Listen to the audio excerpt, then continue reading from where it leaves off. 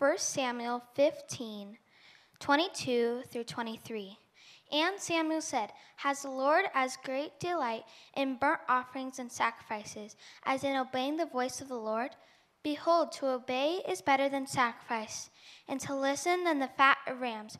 For rebellion is as the sin of divination, and presumption is as iniquity and idolatry. Because you have rejected the word of the Lord, he has also rejected you from being king." This is the word of the Lord. You may be seated. Good job. Well, good morning, Redemption Arcadia. So thankful that you're here with us today.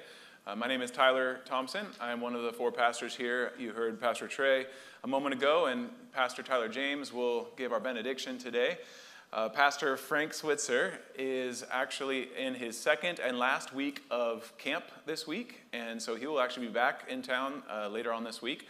So he's looking forward to connecting with you all as soon as possible when he returns as well. We are in 1 Samuel 15 today. This is actually the last message from the life of Saul. We're going to start with the life of David next week. Funny enough, Saul actually continues to pester David through the beginning of David's life. He lifts him up and also pesters him at the same time, to put it mildly.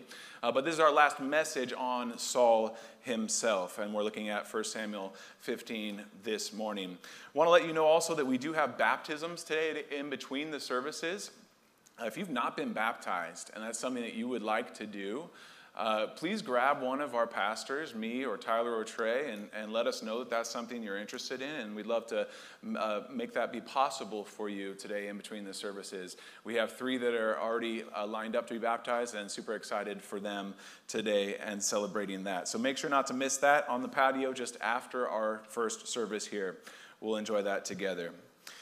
This passage was actually a difficult passage for me this week and the previous week studying the passage, mainly because there's some really brutal content in it. When I preached 4 weeks ago, we read out of the Lego Brick Bible and we kept it very G-rated. This passage is not G-rated, and so just want to put that out there for you right at the beginning, that it's a difficult passage. And there were many things in it that were hard for me to process. And yet, we do believe that all of Scripture is God-breathed and useful for us in correcting and training, rebuking, training in righteousness. I think I said training twice because I need a lot of training. God uses this Scripture for our benefit and for His glory, even though it's difficult for us to process. So I'm thankful to be able to share this passage with you this morning.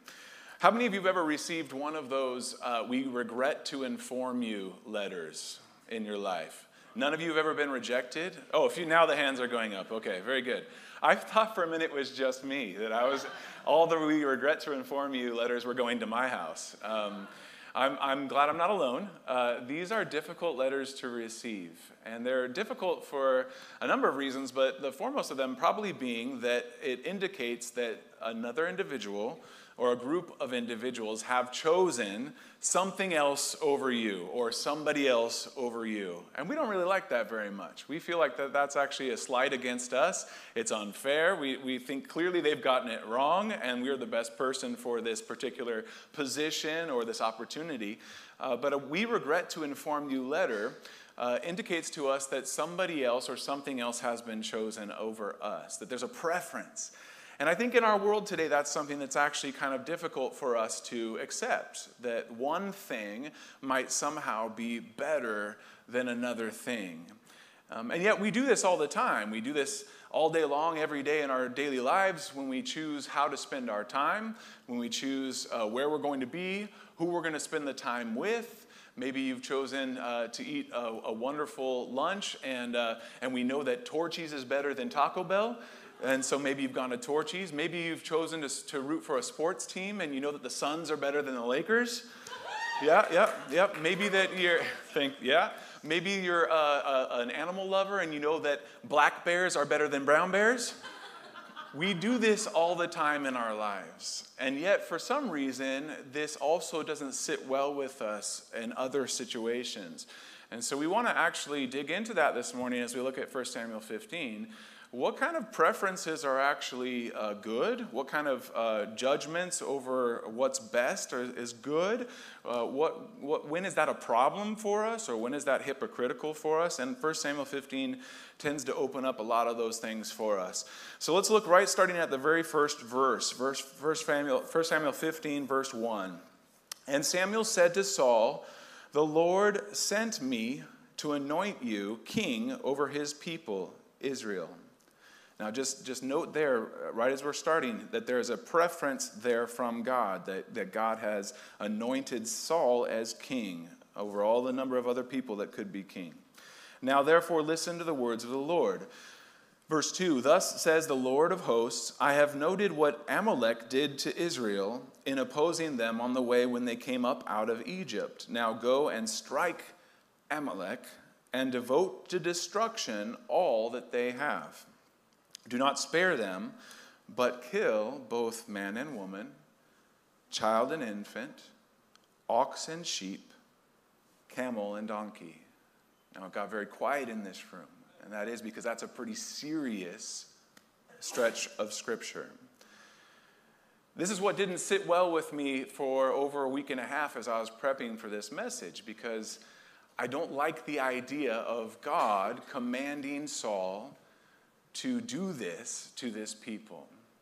And so I had to dig into this and ask the Lord, what is it that's going on here? Many people look at this passage and say, well, was Saul's repentance actually real in this passage? But my primary question as I was preparing for this is, should God repent for what he's doing here? Is there something that is unjust about God in this command that he's giving Saul? Now, I know my theology says that no, God doesn't make mistakes. He's without error. He's perfect in all his ways. But my heart says I don't like the idea of God commanding Saul to do this. Anybody else with me? Yeah. About as many of you as have received rejection letters. So we're on course here. And so my question in this was, what is going on when God asks Saul to do this kind of thing? As you dig into the Amalekites a little bit further, you see that the Amalekites weren't exactly blameless. They weren't exactly innocent. In fact, the Amalekites were a very oppressive and brutal people that committed great atrocities against not only the Israelites, but against humanity and against God. And so when you look further into this, it's clear that the Amalekites are the villains of the story. That helps a little. That helps a little bit. The Amalekites were those that that performed great atrocities against the people of Israel. We understand this when we watch our movies. We have heroes and villains in our movies, and so we understand this as we watch, for example, the Jedi beat up on the Sith. We understand that.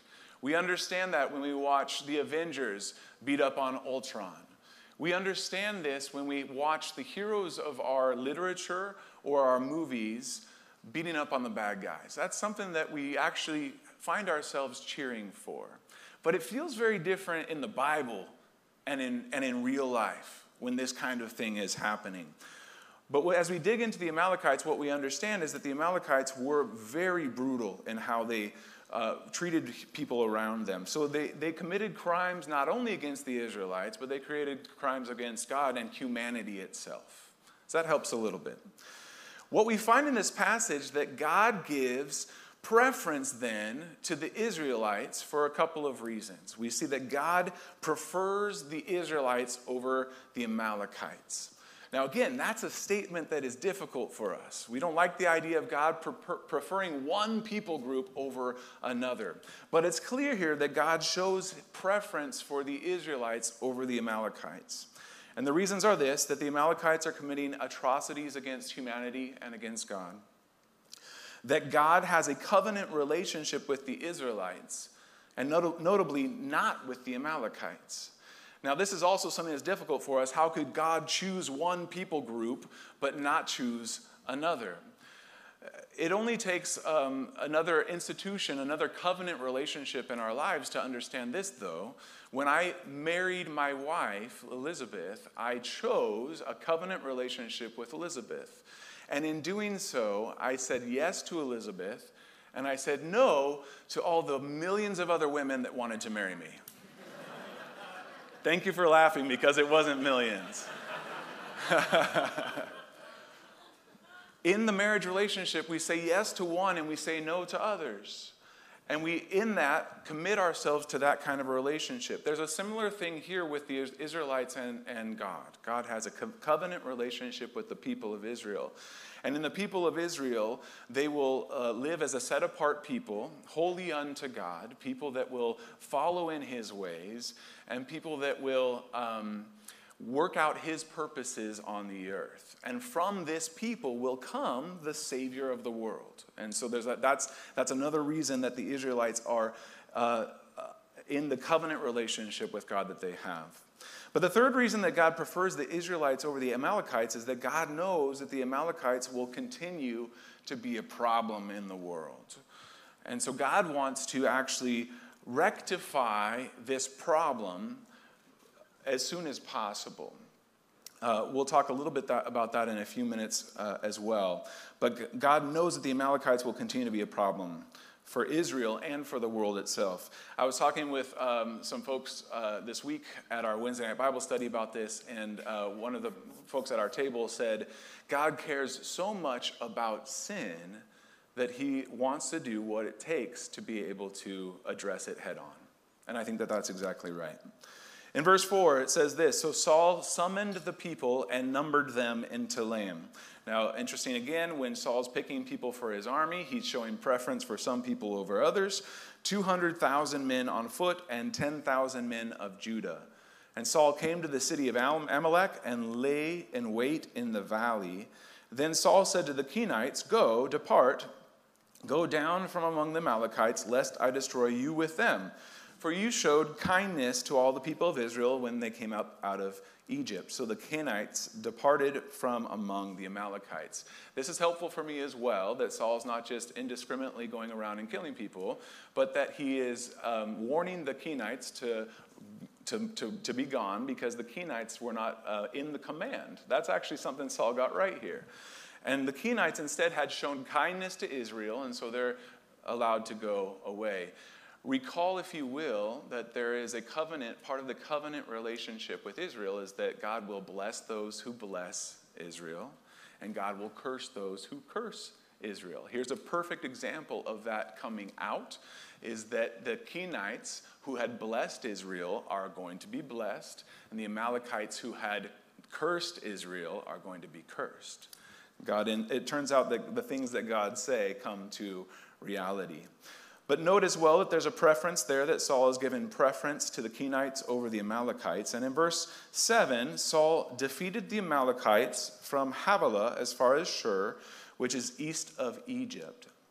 And he took Agag, the king of the Amalekites, alive, and devoted to destruction all the people with the edge of the sword. So up until this point, he's doing pretty well, but now he's taken Agag alive. Verse 9, but Saul and the people spared Agag and the best of the sheep and of the oxen and of the fattened calves and of the lambs and all that was good, and would not utterly destroy them. Note here as well that Saul's making a preference call on what calves and sheep and etc. are the good ones. He's gonna get rid of the bad ones. He's going to hold on to the good ones for himself. He's making a preference call here as well. And we might be tempted to think that Saul has spared Agag because he's a very gracious and merciful person, and he's very noble in doing this. But as we see here and further in the scripture, it turns out that he saves Agag and these things for his own personal good. He's not following God here, he's following his greed. That Agag is spared in this way. All that was despised and worthless they devoted to destruction. Now that word devoted is interesting. It's the second time that we've seen that in the passage. The devoted word has an idea of offering as a sacrifice to God. That when God commanded Saul to do a certain thing, that they were to devote or to set apart certain things as an offering for the Lord. And this is not uncommon for this period of literature, that there would be some sort of sacrifice given to appease a higher power. What's interesting here is that God has commanded Saul to give a sacrifice of these people and these sheep and these oxen to him. Now, my stomach is still turning because this feels difficult to me. Isn't this loving God one who ought to be saving these people? And I think that question is a legitimate question for us to ask. But we don't understand the whole picture the way that he does. Now, we'll see this a little bit later as we continue our passage. But God, in his wisdom and his discernment, knows the outcomes of all of these actions well in advance to when they happen. And so God will find that he will be sorrowful for what has to happen, but not that he will change his course or his mind in what he does. And so we'll see that here in just a moment as well. So Saul reveals his preferences in this passage. Saul prefers certain people to go into the battle. Saul prefers the Kenites over the Amalekites, and Saul prefers his own desire over what God has commanded. How many of you ever have trouble with that? Yes, we're getting more honest as the service goes on. I love it. We oftentimes will want to pursue our own desires over what God has commanded, that we make that kind of a preference call as well. It's called disobedience. It's called not obeying God for what he's asked us to do. Verse 10, the word of the Lord came to Samuel, and he said, I regret that I have made Saul king. Now, this one stuck with me this week as well. What does it mean that God regrets? Did God change his mind? Did he think that he made a mistake? Was he a hypocrite in what he did before? There's all kinds of questions here. I looked into the word regret, and it actually looks like there's only one other place in Scripture that this word is used of God in this way. Do you remember where it is? Some of you will know. It's in Genesis chapter 6. Genesis chapter 6, in Noah's day, the people are so sinful that God says that he regrets that he has made humanity. Whoa, that's pretty harsh. Now, if God means that he made a mistake, then we're all mistakes. And I don't choose to believe that interpretation. If God means that he wishes he had done something different, then we wouldn't be seeing the history play out the way that it does. But this word regret here means that God has sorrow for something that has happened. He knew anyway that it would happen, but he has sorrow that it had to be that way. Now, we understand this going back to our original idea of the we regret to inform you letters. When you get a we regret to inform you letter, they're not saying, well, we might change our mind about this and maybe you will be the right person. No, they're saying, you're not the right person and we're sorry that you're not the right person. It's showing sorrow for the fact that a choice has to be made this way. God's regret is more similar to that he knows what will happen in advance, but he also knows that there are certain things that must happen because he's God. A good example of this that we will get to at one point is that Christ knows the pain he will face going into the cross. And in the garden, he has sorrow, great sorrow for what must take place. God understands regret this way. And later on, we'll see that the regret that humanity has is not like this, because the regret that humanity has is not based on that foreknowledge that God has. And so, God says, I regret that I've made Saul king, for he has turned back from following me, and he's not performed my commandments. And Samuel was angry, and he cried to the Lord all night. Man, I just kept on getting caught up on each of these individual verses, that Samuel was angry about this. And I thought to myself, why would Samuel be angry about this? He's the prophet of the Lord.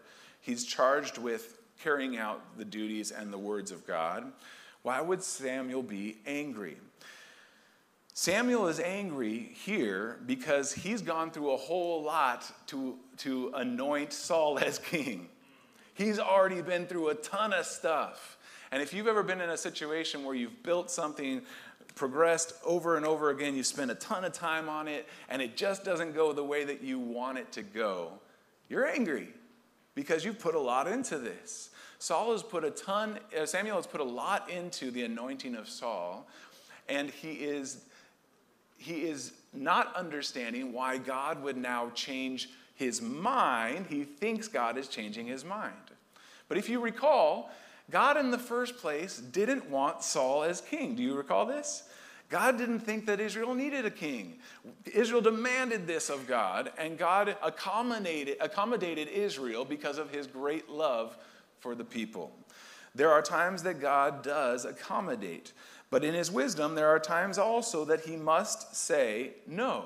And this is one of those times. Samuel is disappointed, he's frustrated, he's angry, and he knows there's a lot more work for him coming up. A ton. And so Samuel cries to the Lord all night. And in verse 12, Samuel rose early to meet Saul in the morning. And it was told Samuel, Saul came from Carmel, and behold, he set up a monument for himself, and turned and passed on and went down to Gilgal. This is amazing that Saul's disobeying God, and yet has the gall to set up a monument for himself in the process. Now, before we judge Saul too harshly here, I think there are times that we do this ourselves, where we've disobeyed the Lord on something, yet we're very proud of ourselves for what we're doing. And Saul is exhibiting this for us, that we might take from it some example. Verse 13, and Samuel came to Saul, and Saul said to him, Blessed be you to the Lord. I have performed the commandment of the Lord. Nothing to see here, all is good. And verse 14, and Samuel said, What then is this bleating of the sheep in my ears, and the lowing of the oxen that I hear? Did you guys think the Bible can't be funny? I mean, this is hilarious to me. What did that fox say? Samuel is saying, what is that sheep bleating in my ear? What is it that I'm hearing right here behind you?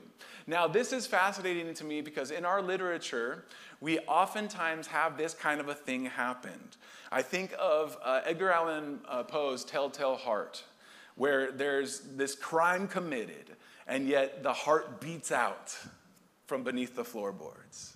I think of Dostoevsky's Crime and Punishment, where the perfect crime has been committed, and yet the conscience just won't let it sit. Eventually, God's truth is going to find out one way or another. And here it was the bleating of the sheep, that Samuel hears the bleating of the sheep and knows that Saul's actions have been those of disobedience. Verse 15, Saul said, they have brought them from the Amalekites, for the people spared the best of the sheep and of the oxen to sacrifice to the Lord your God, and the rest we have devoted to destruction. Those people over there did it. It was them. Verse 16, then Samuel said to Saul, Stop.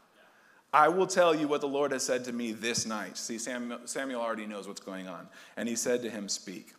Samuel won't hear any more at this point. We understand here that Samuel is giving himself the opportunity as a prophet to confront Saul. But before that, the scripture shows us the contrast between Saul's obedience or disobedience and Samuel's obedience. The contrast is this: Samuel prefers what God has commanded over his own desires. Even though Samuel has his own work cut out for him and he's been working very hard on a certain thing and he's frustrated and he's angry, Samuel still obeys the Lord. Saul prefers to set up a monument for himself rather than God. Pretty clear contrast there. Saul prefers to tell his version of the story, and Samuel prefers not to hear any more of Saul's scubala. If you don't know what scubala is, it's a 4-letter word that Paul uses in Philippians.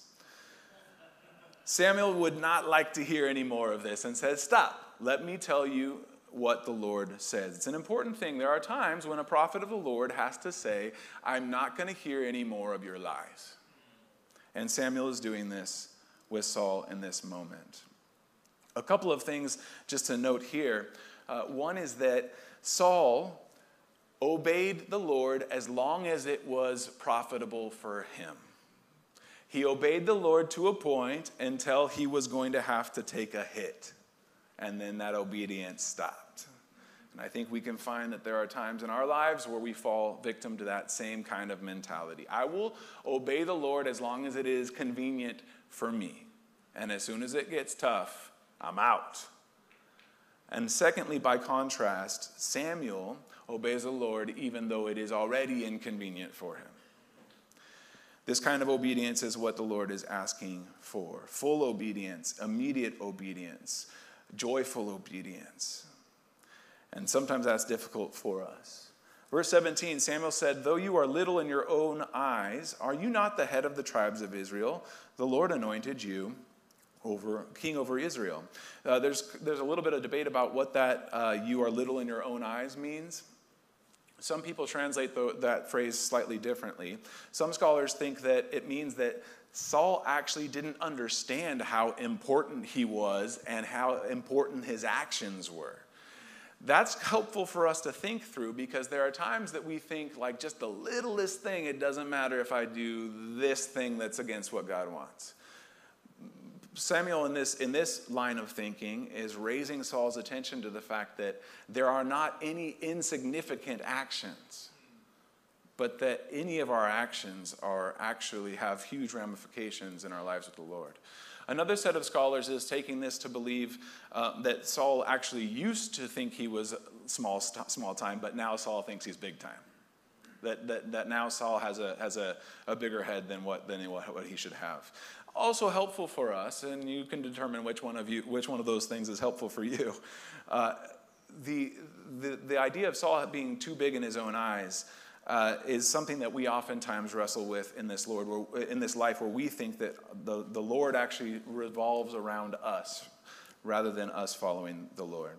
So Samuel's going to let Saul know that he has to have an appropriate view of who he is in relationship to God, right? And there are some in this room who might think that they are too small, some in this room that think they might be too big. God wants us to have an appropriate view of who we are in relationship to who God is. Samuel's also going to remind Saul that he's on a mission. Verse 18, "And the Lord sent you on a mission and said, 'Go, devote to destruction the sinners, the Amalekites, and fight against them until they are consumed.'" So Samuel wants to remind Saul that the mission that he's on. And from time to time, we need that reminder as well.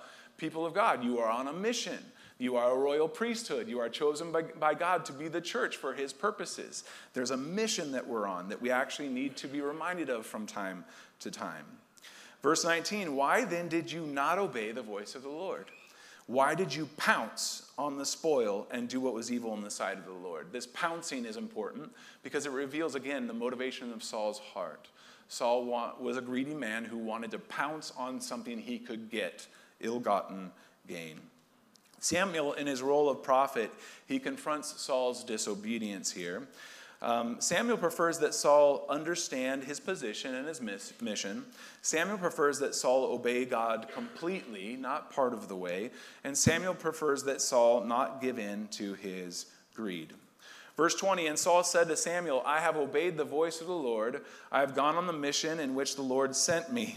I have brought Agag, the king of Amalek, and I have devoted the Amalekites to destruction.'" He's still clinging to the fact that he's done the command of the Lord.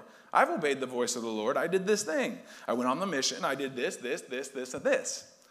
Verse 21, "But the people took of the spoil, sheep and oxen, and the best of the things devoted to destruction, to sacrifice to the Lord your God in Gilgal."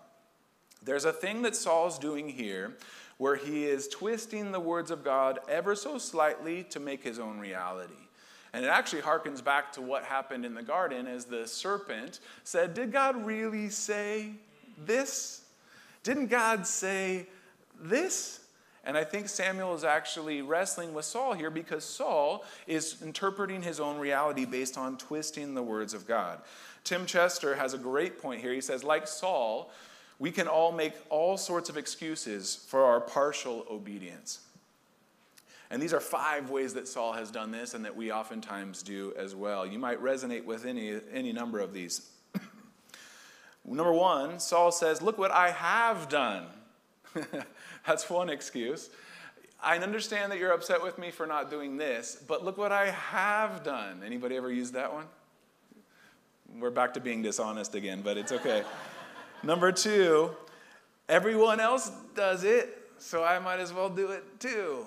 That's one of those age-old ones. Number 3, it seemed like the sensible thing to do. It was just practical. It worked out that way. That's just how it happened. Number 4, I did it for God.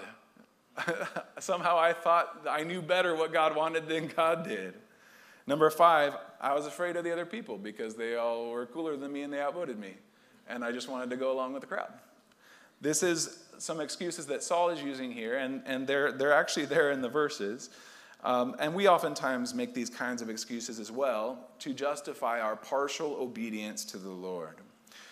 Now, this is an interesting thing that Jesus will bring attention to in Matthew 7 when he says, many will say in that name, we prophesied in your name, and we did all of these things. We cast out demons in your name. And Christ says there, I never knew you. Depart from me. That we can offer all the things in the world to God, but that in the process of doing so, we can actually be disobedient still. And that's what this is happening here with Saul. We know that Saul was motivated by his greed and not by following the Lord.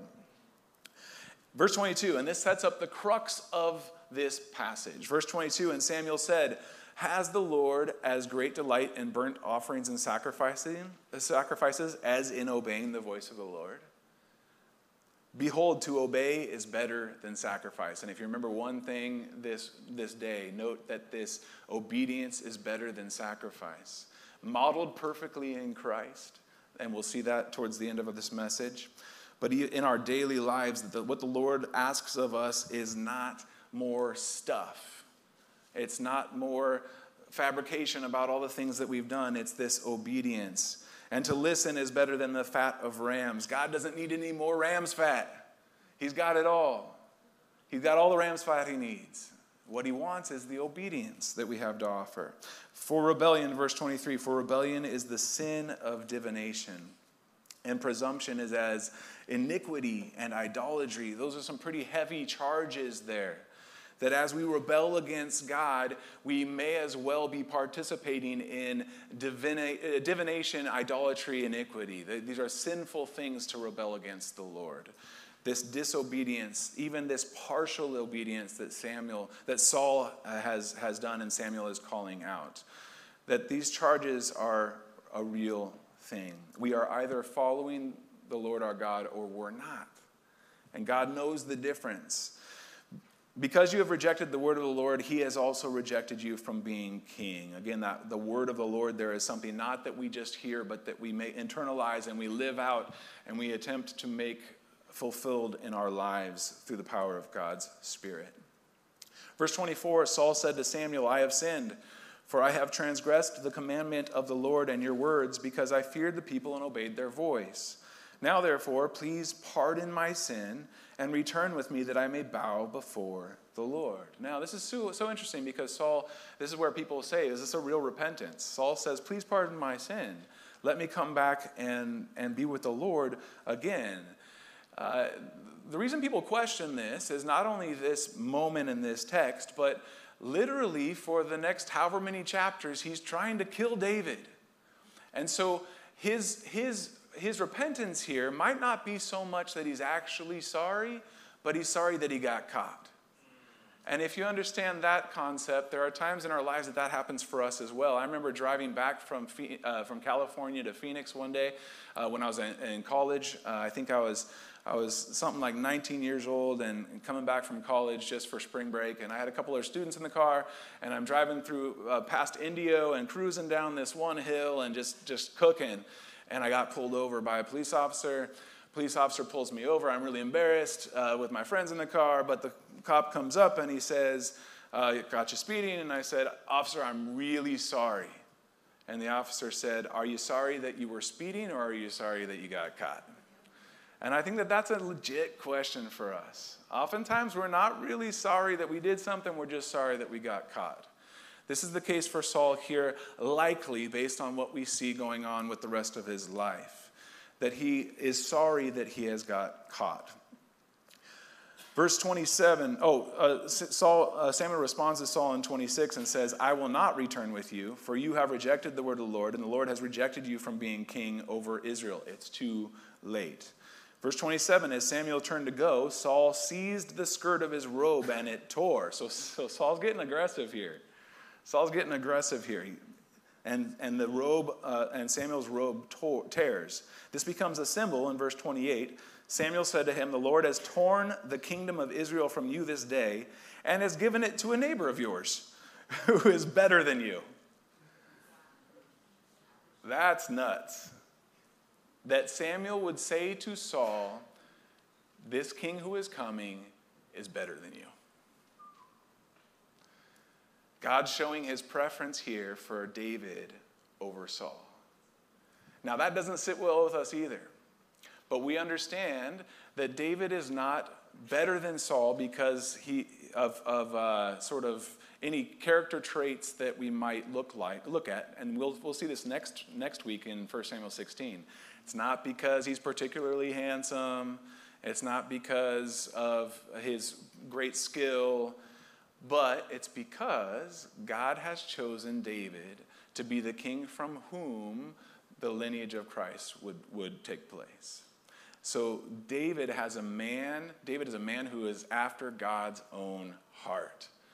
And this is obedience. What that phrase means, a man after God's own heart, it means that David's will is aligned with God's will. Now, as you will see in the life of David, David doesn't do that perfectly either. But this obedience is what God's after. And so God has said, there's your neighbor who's better than you, and he's going to get the kingdom. And we'll see in the life of David more fruit of that. God's preferences here are established. God prefers obedience to sacrifice. God prefers listening to ram fat. God prefers David to Saul. He is better than you. Verse 29, and also the glory of Israel will not lie or have regret, for he is not a man that he should have regret. Hold on. Didn't God in verse 10 just say that he has regret? It was like a few minutes ago. Did you guys remember? God said in verse 10 that he regrets making Saul king. Here in 29, it says, the glory of Israel will not lie or have regret, for he's not a man that he should have regret. Well, what's going on there? It's a good thing that we have some Hebrew scholars looking at the Hebrew words that are happening. The Hebrew tense is very different in this verse than it was in verse 10. Well, that's good. The root word is the same, that God has sorrow over something that takes place. Here, the Hebrew tense is different, that notes condition without knowledge, okay? It notes that we as humanity, we don't have the foreknowledge that God has. We don't know what's going to happen. We just regret that things turned out poorly. God knows that there's nothing outside of his control, even the things that are difficult for us. So the connotation here is that God doesn't have regret the way that humanity understands regret. We hear regret as, man, I really wish it could be different. Man, I really wish that I had not made that mistake. Man, I really wish that I hadn't gone that direction. God's regret is with full knowledge of what will come in the future, understanding that even though the path is difficult, there are some things that must take place. And God is fully capable of showing sorrow for something that in his wisdom he can actually still accomplish. And this is what God is doing in this passage. So God's preferences get established here. And in verse 32, Samuel said, bring here to me Agag, the king of the Amalekites. And Agag came to him cheerfully. Man, Agag is not reading the room. Agag says, surely the bitterness of death is past. And Samuel said, verse 33, this is one of the all-time digs in Scripture. And Samuel said, as your sword has made women childless, so shall your mother be childless among women. You get what he's saying there? Your mother is going to be childless. I think Agag has an understanding of what's happening now. And Samuel hacked Agag to pieces before the Lord in Gilgal. Now, this is hardcore. I would feel so much more upset about this if verse 32 didn't happen.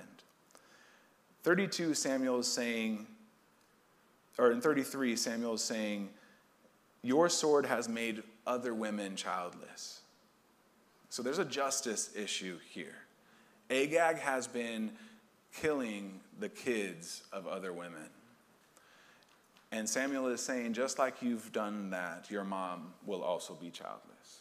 There's a justice thing happening here.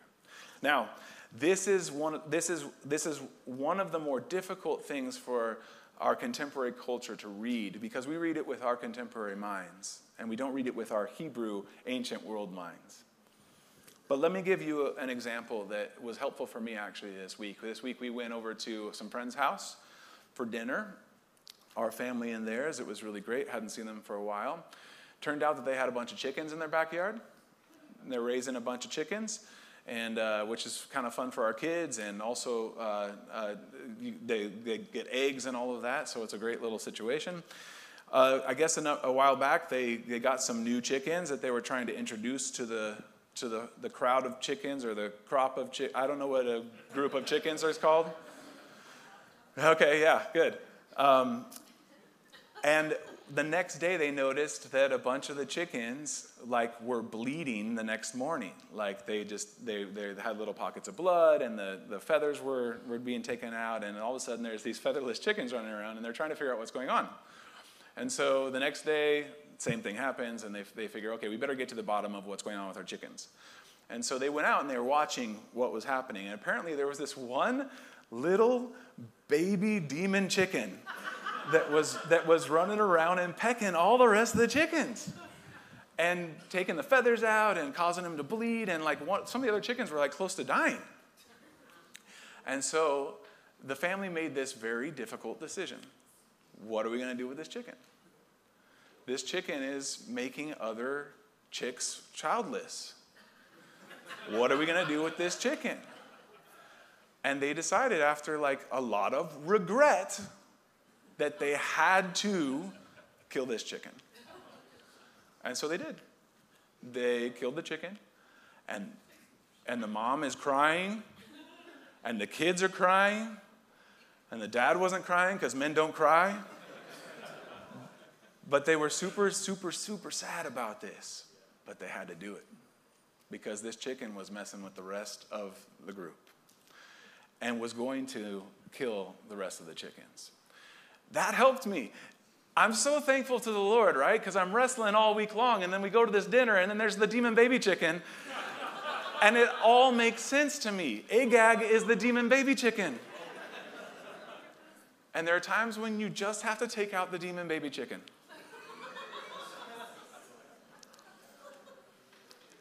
Now, God wanted Agag out of the picture because of what Agag and his descendants would be doing for the rest of the Old Testament. In fact, I mentioned earlier that Esther, in Esther chapter 3, the villain in Esther chapter 3, his name is Haman. And Haman is called Haman the Agagite. In other words, the descendant of Agag. So God knows that leaving this around is going to mess with things for generations. And the Lord understands that there are times you just have to take out the demon baby chicken. Now, it's important to note that there is regret in this because God is not willy-nilly just running around with this kind of retribution. But this word regret for the Lord shows his human emotion. Now, he doesn't have emotions like humans do. Although when Christ comes and is in the flesh, we see that Jesus wept. John 11:35. Jesus wept. It's the shortest verse in the Bible for you kids who want to memorize something. Jesus wept, that God has emotion in the way that we might understand his emotion. And that the Father, God the Father, we see that there's emotion for God the Father as well. That the Father, the Son, the Spirit, that God has emotion, and it's why we experience emotion, because we're made in his image. And yet, our emotion is so much different than his. We we obey and fall short in our obedience all of the time. And God's grace is better. So Samuel's sacrifice was better than Saul's because it was done despite his preferences and his emotions. Even in the midst of his frustration, his anger, he still obeyed God. May we be like Samuel in that. Samuel's sacrifice was better because it cost him something personally. And later in the life of David, David will say, I'm not going to do something that doesn't cost me something. I'm not going to sacrifice to the Lord something that doesn't cost me something. This is a theme. And Samuel's sacrifice is better because it's done by faith and obedience to the Lord. Now, what do we take away from this? A few things that I'd like to just help us land on. One is this, that God's ways are higher than our ways. That he knows better than we do. And Isaiah 55 says this, seek the Lord while he may be found. Call upon him while he is near. Let the wicked forsake his way, and the unrighteous man his thoughts. Let him return to the Lord, that he may have compassion on him, and to our God, for he will abundantly pardon. God is looking for people to turn back to him with obedience, and he's ready to have compassion on us. Verse 8, for my thoughts are not your thoughts, neither are your ways my ways, declares the Lord. For as the heavens are higher than the earth, so are my ways higher than your ways, and my thoughts higher than your thoughts. This is helpful for us because when we talk about preference, we need to understand that God's preference is ultimate over creation. That it supersedes my preference and your preference, and we can argue all that we want about whose preference is right, but God's preference supersedes all of those. And his ways are higher than ours. Second, God does show that there is preference of sacrifice. In Genesis 4, we see this with Cain and Abel. In the course of time, Cain brought to the Lord an offering of the fruit of the ground, and Abel also brought the firstborn of his flock and their fat portions. And the Lord had regard for Abel and his offerings, but for Cain and his offering he had no regard. Now, why was that? Was it because specifically of the ram's fat? Well, no. We know from our passage that it's not because of the ram's fat. It's because Abel's offering was done in obedience and in faith. And we see that later in Hebrews 11 as well. By faith, Abel offered to God a more acceptable sacrifice than Cain, though through which he was commended as righteous, God commending him by accepting his gifts. Do we want to give gifts to God? Yes. Do we want to make sacrifices? Yes. But out of obedience and faith. Finally, God prefers Christ's sacrifice to ours. Hebrews 9 says this as well. He has appeared once for all at the end of the ages to put away sin by the sacrifice of himself. And we can look at that passage sometime in the future. But Christ's sacrifice was perfect once for all. That it's because of his perfect sacrifice that God accepts any of our sacrifices today. Any of the things that we offer him today are only received by the Lord because of what the work of Christ has done on the cross. And he did this because he has love and preference for us. Romans 5:8-10 says this, God shows his love for us in that while we were still sinners, Christ died for us. Since therefore we have now been justified by his blood, much more shall we be saved by him from the wrath of God. For if while we were enemies we were reconciled to God by the death of his Son, much more now that we are reconciled shall we be saved by his life. May we receive Christ's perfect sacrifice today because of his great love and preference for us. And may he be glorified in us, his church. Amen. Let's pray. God, we're so thankful for your word and the richness of what is there. God, we're so glad that you have given us the perfect sacrifice of Jesus Christ. And Lord, though we don't always understand, though your ways are higher than our ways, help us to understand that obedience to you is desired more than sacrifice. So God, I pray that you would give each one of us this heart of obedience, that we might be able to follow you in such a way that would bring glory to you. And God, that this would be good for each one. I pray for your blessing for each one in this room. God, if there's anyone who has not made the commitment to be a follower of Jesus, I pray that they would do that even now. Lord, that we would rely on the perfect sacrifice of Jesus Christ, that you might receive from us our obedience and the offerings of faith. God, I pray as we take communion now, that we would rest on this fact that your sacrifice has been made once for all, that we don't need to that we don't need to continue to offer sacrifices in order to be saved, that we don't need to continue to give you things, Lord, that instead that we would rely on this faith in Christ and the perfect sacrifice that he's made. So God, as we take this bread and this cup, I pray that you would, Lord, bless it, that you would allow for us to reflect on the fact that it is a reflection of your body and your blood given for us, that we might have this new life in Christ. And would you be glorified in us, your church? Pray it in Jesus' name. Amen. Friends, we'll take communion at this time. You can come down the center aisle one row at a time, and there will be those that will be serving at the right and the left. There will also be those that will be praying on the sides. We'd love to pray for you, and let us know if we can encourage you in some way. May God bless you in our response.